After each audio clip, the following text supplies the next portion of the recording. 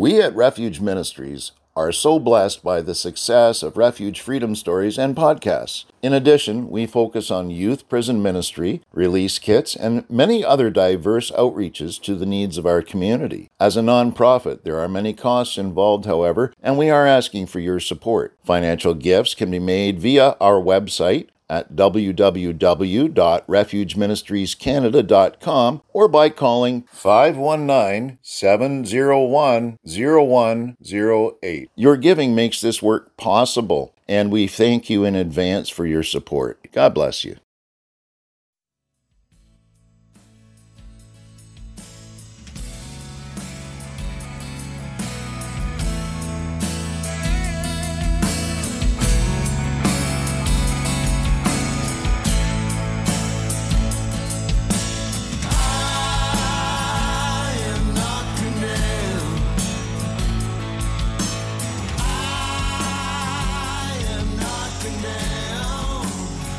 Welcome to Refuge Freedom Stories, brought to you by Refuge Ministries Canada.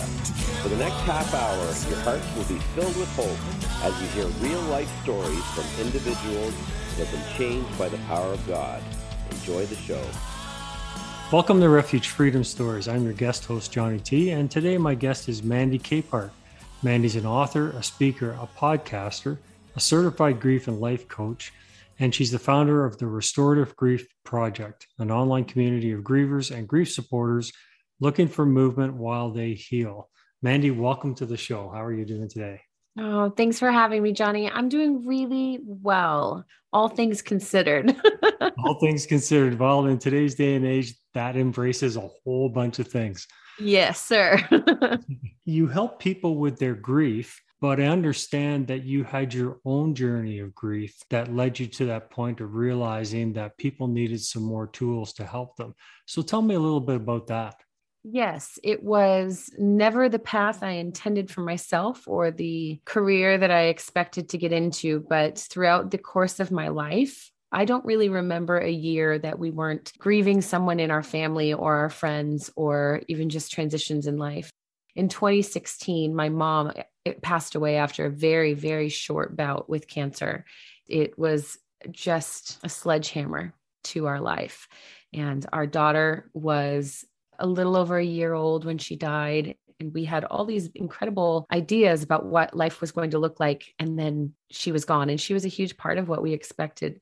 As I grieved and worked through that the first week after she died, it was a very numb state of being. It was a very practical, put my head down and just take care of all the arrangements and comfort my family. And then on the flight home, it was about 7 days later, I had this moment with the Lord where I just said, all right, I'm either all in or I am done, because I am so angry and so beside myself with losing my mom.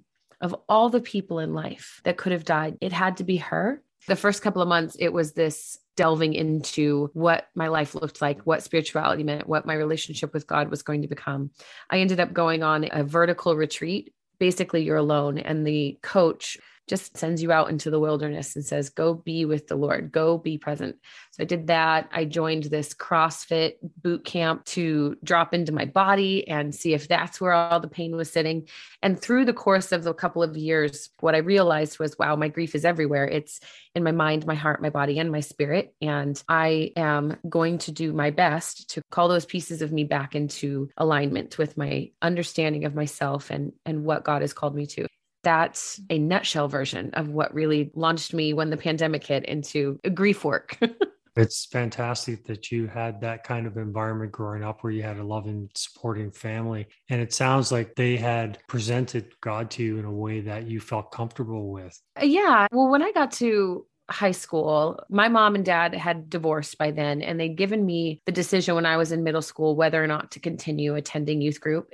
At the time, my mom was our youth group leader. I was going through chaos because it's middle school. So that's already what you're going through. And then we moved. We actually moved to the town I had grown up in the first half of my life.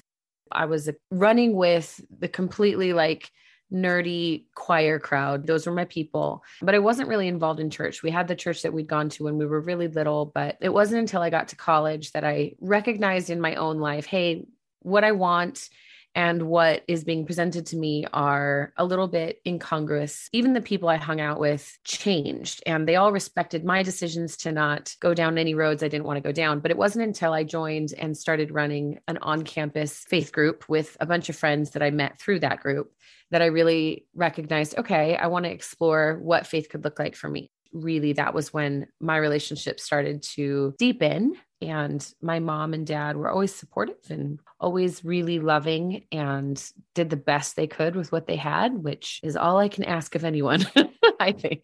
It makes a big difference for sure when you have that grounding in your life to base those smart decisions on. We hear all the time about when young people go off to college or university, what they're presented with can be diametrically opposed to their faith.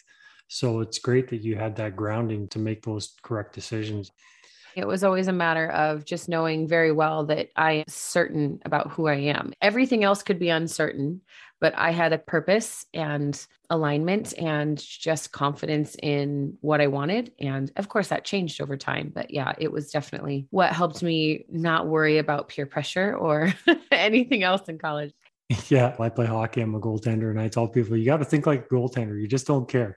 The referees, the crowd, everything else. Don't worry about it. Just play your game.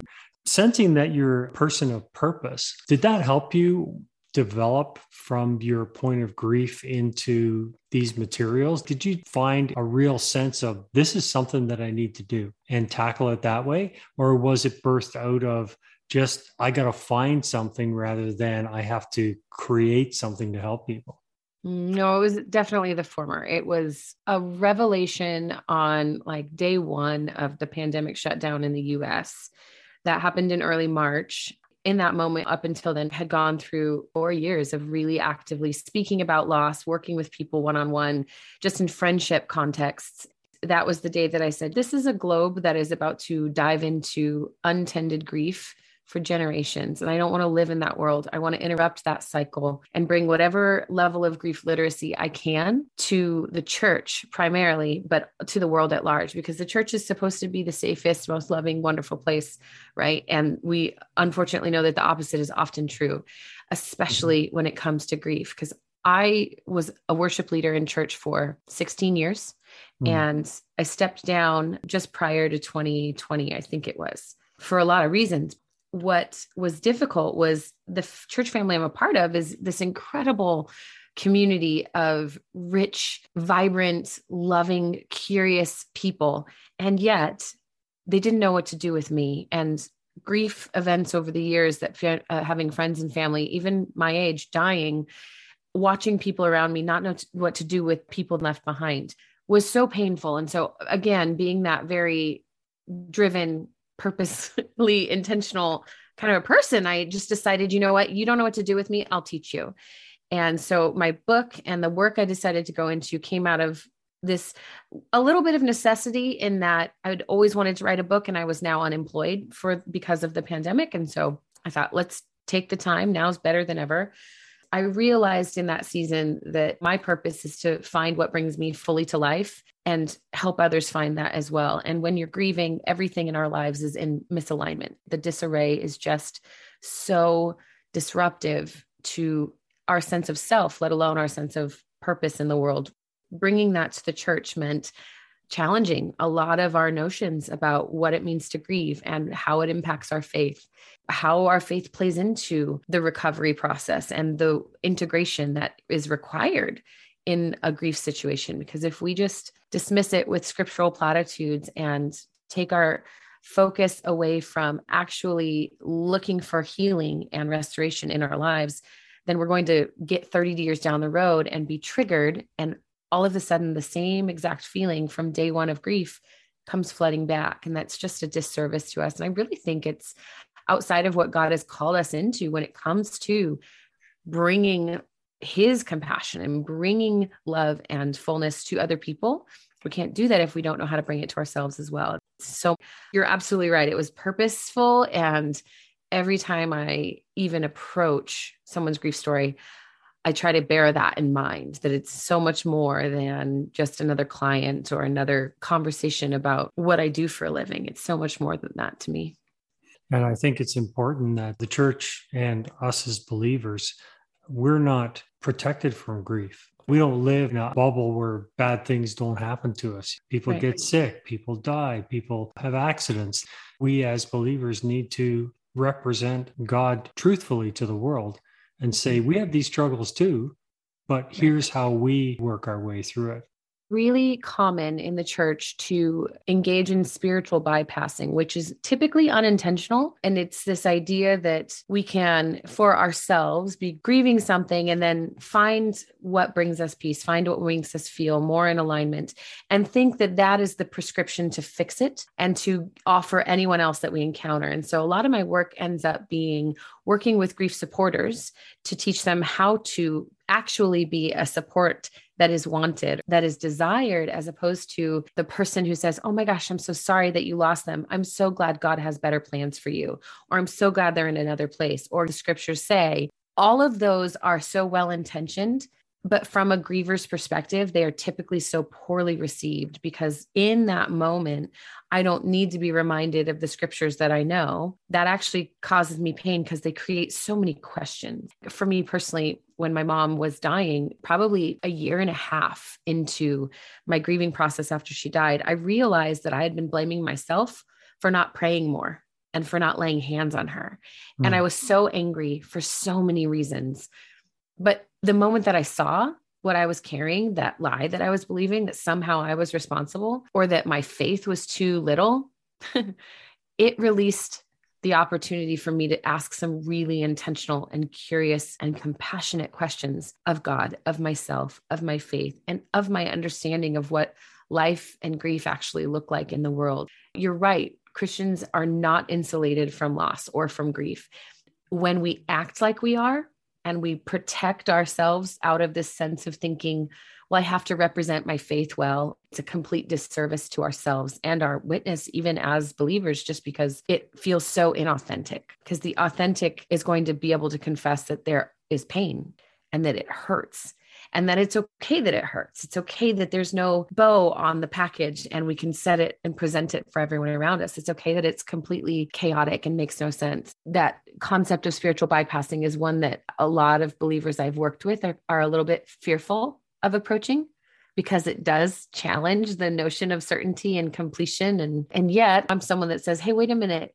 This is literally what Jesus did. He looked around and he invited us into flourishing. He invited us deeper into big unanswerable questions. Why would this be any different? I agree. And it makes me think about the parable of the seed falling on different types of ground, the rocky soil and on the good soil. But in all those cases, no matter what kind of ground it falls on, it has to die first before it can bring forth whatever it is that it's growing. If I'm understanding you correctly, we need to let go of those preconceived ideas, maybe of how we should respond in grief, and just let God take us down to the place where he shows himself to us and starts bringing forth that true growth from that incident or whatever it may be.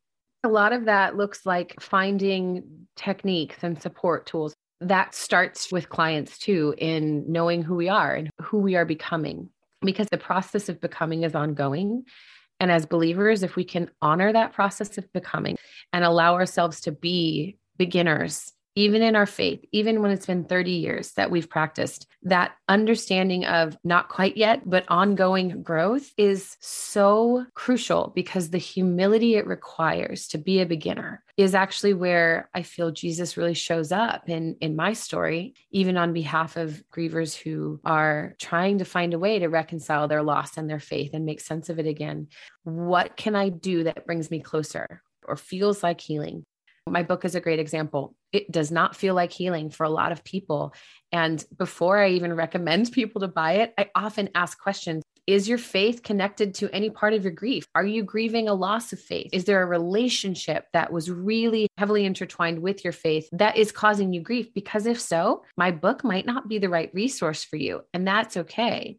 And so finding what moves the needle for us as individuals really requires absolutely partnering with the Lord and waiting on what we might typically think of as the big answer. I'm going to test out these drawers and hold them up against the character of the Lord and who I know him to be, because I know my relationship with God is not the prescriptive, here's a balloon. It's okay that it's not your favorite color. It's still a gift from God.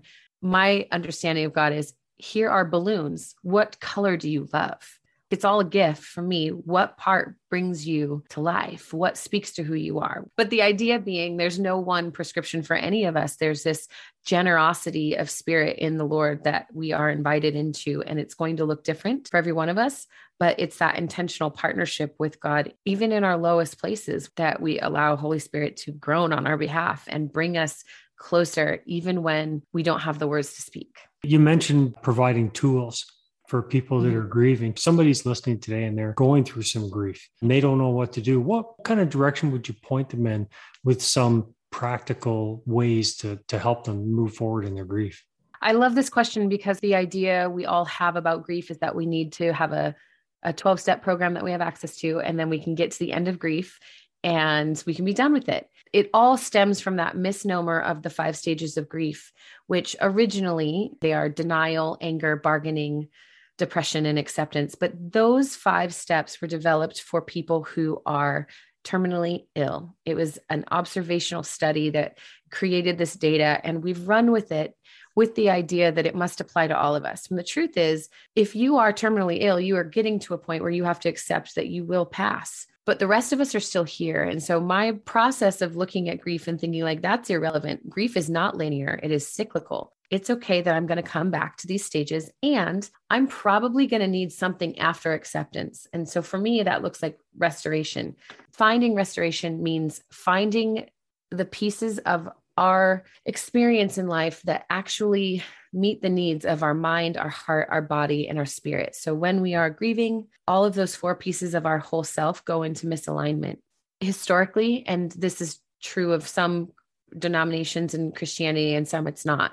If we have this filter that says we are not worthy, or we are bad, or that we have bad parts, it can be really complicated to try and even give our body or our spirit or our heart or our mind the grace enough or the attention to ask questions about what we might need. So for our audience's purposes here, actually examine your belief systems. Examine if you believe your mind is trustworthy. And if it's not, unpack why. Because if it's not, then every thought you have, you're going to be skeptical of.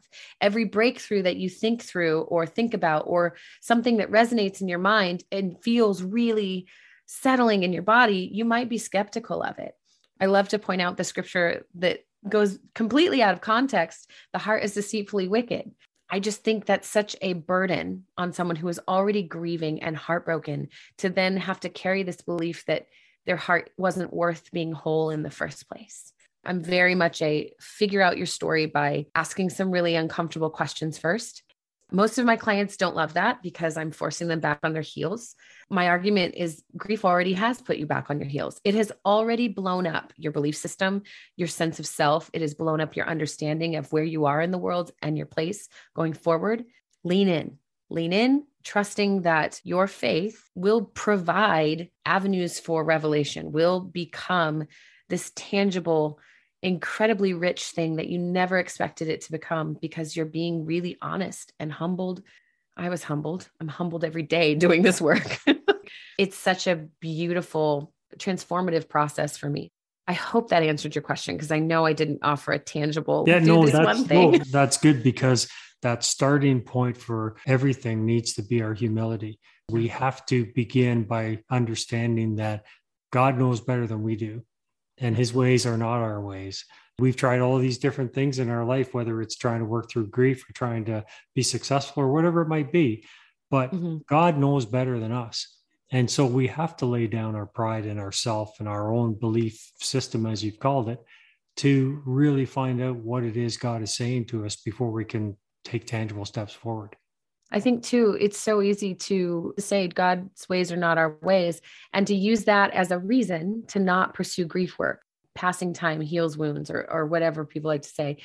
I just find that to be so counter to what Jesus actually called us into, which was partnership and co-laboring, which was this beautiful relationship that is back and forth, that is expressive, that is going to reform how we were created and how we have built our lives. And I think that that's the really individualized part of grief work is that we want there to be an easy fix. We want there to be one book that solves everyone's problems, or one encounter, or one conference, or one scripture. And the reality is, not one person on this planet is going to have the answer for the next person. It's so personal, just like our faith practices are. Recognizing that life and grief are just two sides of the same coin. When we see those coins flip back and forth, we actually have just more accessible method of approaching our story, because they're intertwined. Perfect. If people want to find more about your podcasts and your book, where would they go? Yeah, great question. So I have two podcasts. I co-host the Uncomfortable Grace podcast. It's in its second season right now, and it's just conversations with people who, like me, look at the margins and say, that's awesome. Let's go figure out what's in them. Because even though it's out of our comfort zone, there's something really beautiful happening there. So that's one that's on Apple and Spotify and all the things. And so is Restorative Grief with Mandy Capehart. That is a weekly podcast that I put out. Pretty short format, mostly just working through concepts or pop culture around grief, things that are actually moving the needle for myself or my clients. And I bring that to an audience. And then there are a lot of featured interviews as well. Same thing. It's on Apple and Spotify, and everything is available on my website as well at mandykapehart.com. Okay. And that includes your online grief community? Actually, that right now is hosted on Facebook. I'm glad you mentioned that. So the Restorative Grief Project is a free, private, self-guided grief community. It's very low key. I bring in a lot of content and just encourage everyone to go through it at their own pace, start conversations that are awkward, and give people a place to fall apart, that they're not going to be handed a platitude or any of that other spiritual bypassing stuff I mentioned earlier. That's actually just hosted on Facebook, and anybody can join. Last thought, as we get ready to wrap this up, what would you say to people about the character of God to help them with their grief? Oh, that he's so much more tender than we think. One thing that I kept in my face when I was grieving was this beautiful, I don't remember if it was a dream or if I was just a waking dream, but I was sitting at a picnic table, on the table with my feet on the bench, and all around me was a tornado. I was in the eye of the storm, and I was looking around and watching all of these things that had hurt me, people's homes that I knew trauma had occurred within, people themselves, situations like events and moments and buildings were swirling all around me. And I looked over, and Jesus was wearing a hoodie and jeans and sitting on the table next to me, just looking at me. And he was so quiet and he was so peaceful. In that moment, I felt like I could reach up and grab anything out of the tornado and present it. And he would just sit with me, and we would look through it, and we would unpack or dismantle whatever was needed, because we were secure together in this eye of the storm. And what I remembered in that moment, and I carry with me, is this vision of his tenderness and how easy it would be to say, I'm at peace because I'm in the center of the storm and Jesus is here. He wasn't the one calling things out of the tornado. He was the one waiting for me very patiently and very tenderly to say, like, can we look at this together? And I felt more peace and more compassion and more love and more security in the man Jesus, but also in the Godhead of Jesus in that moment than anything else. Culture around me absolutely had framed God as this corrective, disappointed father figure. It wasn't the narrative I held deep down. My consciousness was trying to say, no, if you're really learning about scripture, if you're really learning about God, you need to learn how to behave. And learning how to behave has never really been my strong suit. I do what I want. And having that visual for the tenderness of God was so precious to me. Oh, that's beautiful. And there's so much truth in that. Thank you so much for being on the show today. It's been an absolute pleasure talking with you. 100% sure there's going to be people joining your Facebook group to just shed off some of these things and just grow and get to know God in that beautiful way. Thanks so much. And I really appreciate your time today. Well, thank you for having me, Johnny. It's an honor, and bringing this uncomfortable conversation to new audiences is my favorite thing. So let's all talk and learn more about grief. Amen. God bless you so much. I'm trying hard to keep from falling off this wheel, trying hard to keep so still as you were shaping and remaking. Something new is bound to surface, something bound to bring you fame, something sure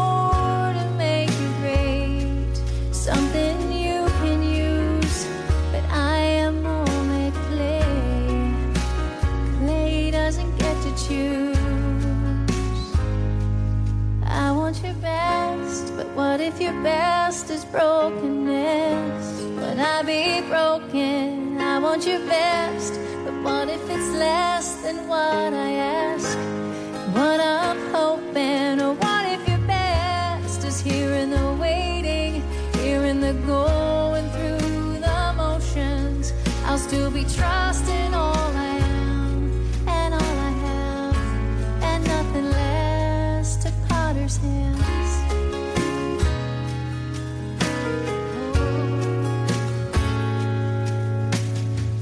Now I'm trying hard to keep from giving you advice. It's like teaching Shakespeare how to write, or Monet the way to paint another scene. But there's just something in this amateur that thinks that my opinion's what you need on how to work in me. But I am only clay. Clay probably shouldn't speak. I want your best, but what if your best is brokenness? Would I be broken? I want your best, but what if it's less than what I ask? What I'm hoping, or what if your best is here in the waiting, here in the going through the motions? I'll still be trusting all I am and all I have, and nothing less. To take my life and let it be consecrated just to thee. Take my voice and let me sing for you, my King. Take my moments and my days, let them flow in ceaseless praise for you, always for you. I want your best. Oh, I want your best.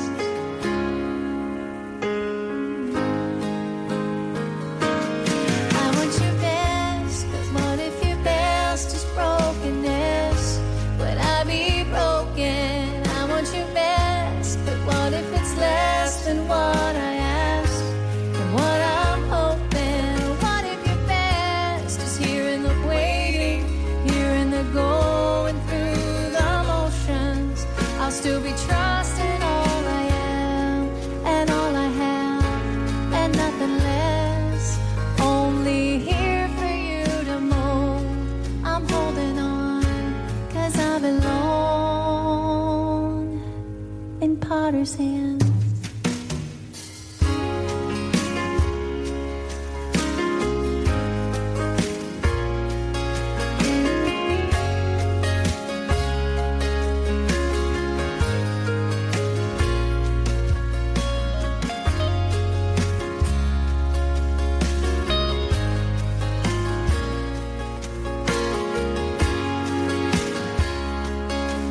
I hope that you have enjoyed the last half hour as much as I did.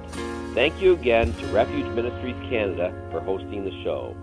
So until next Friday, may God richly bless you with peace, love, and happiness. We at Refuge Ministries are so blessed by the success of Refuge Freedom Stories and podcasts.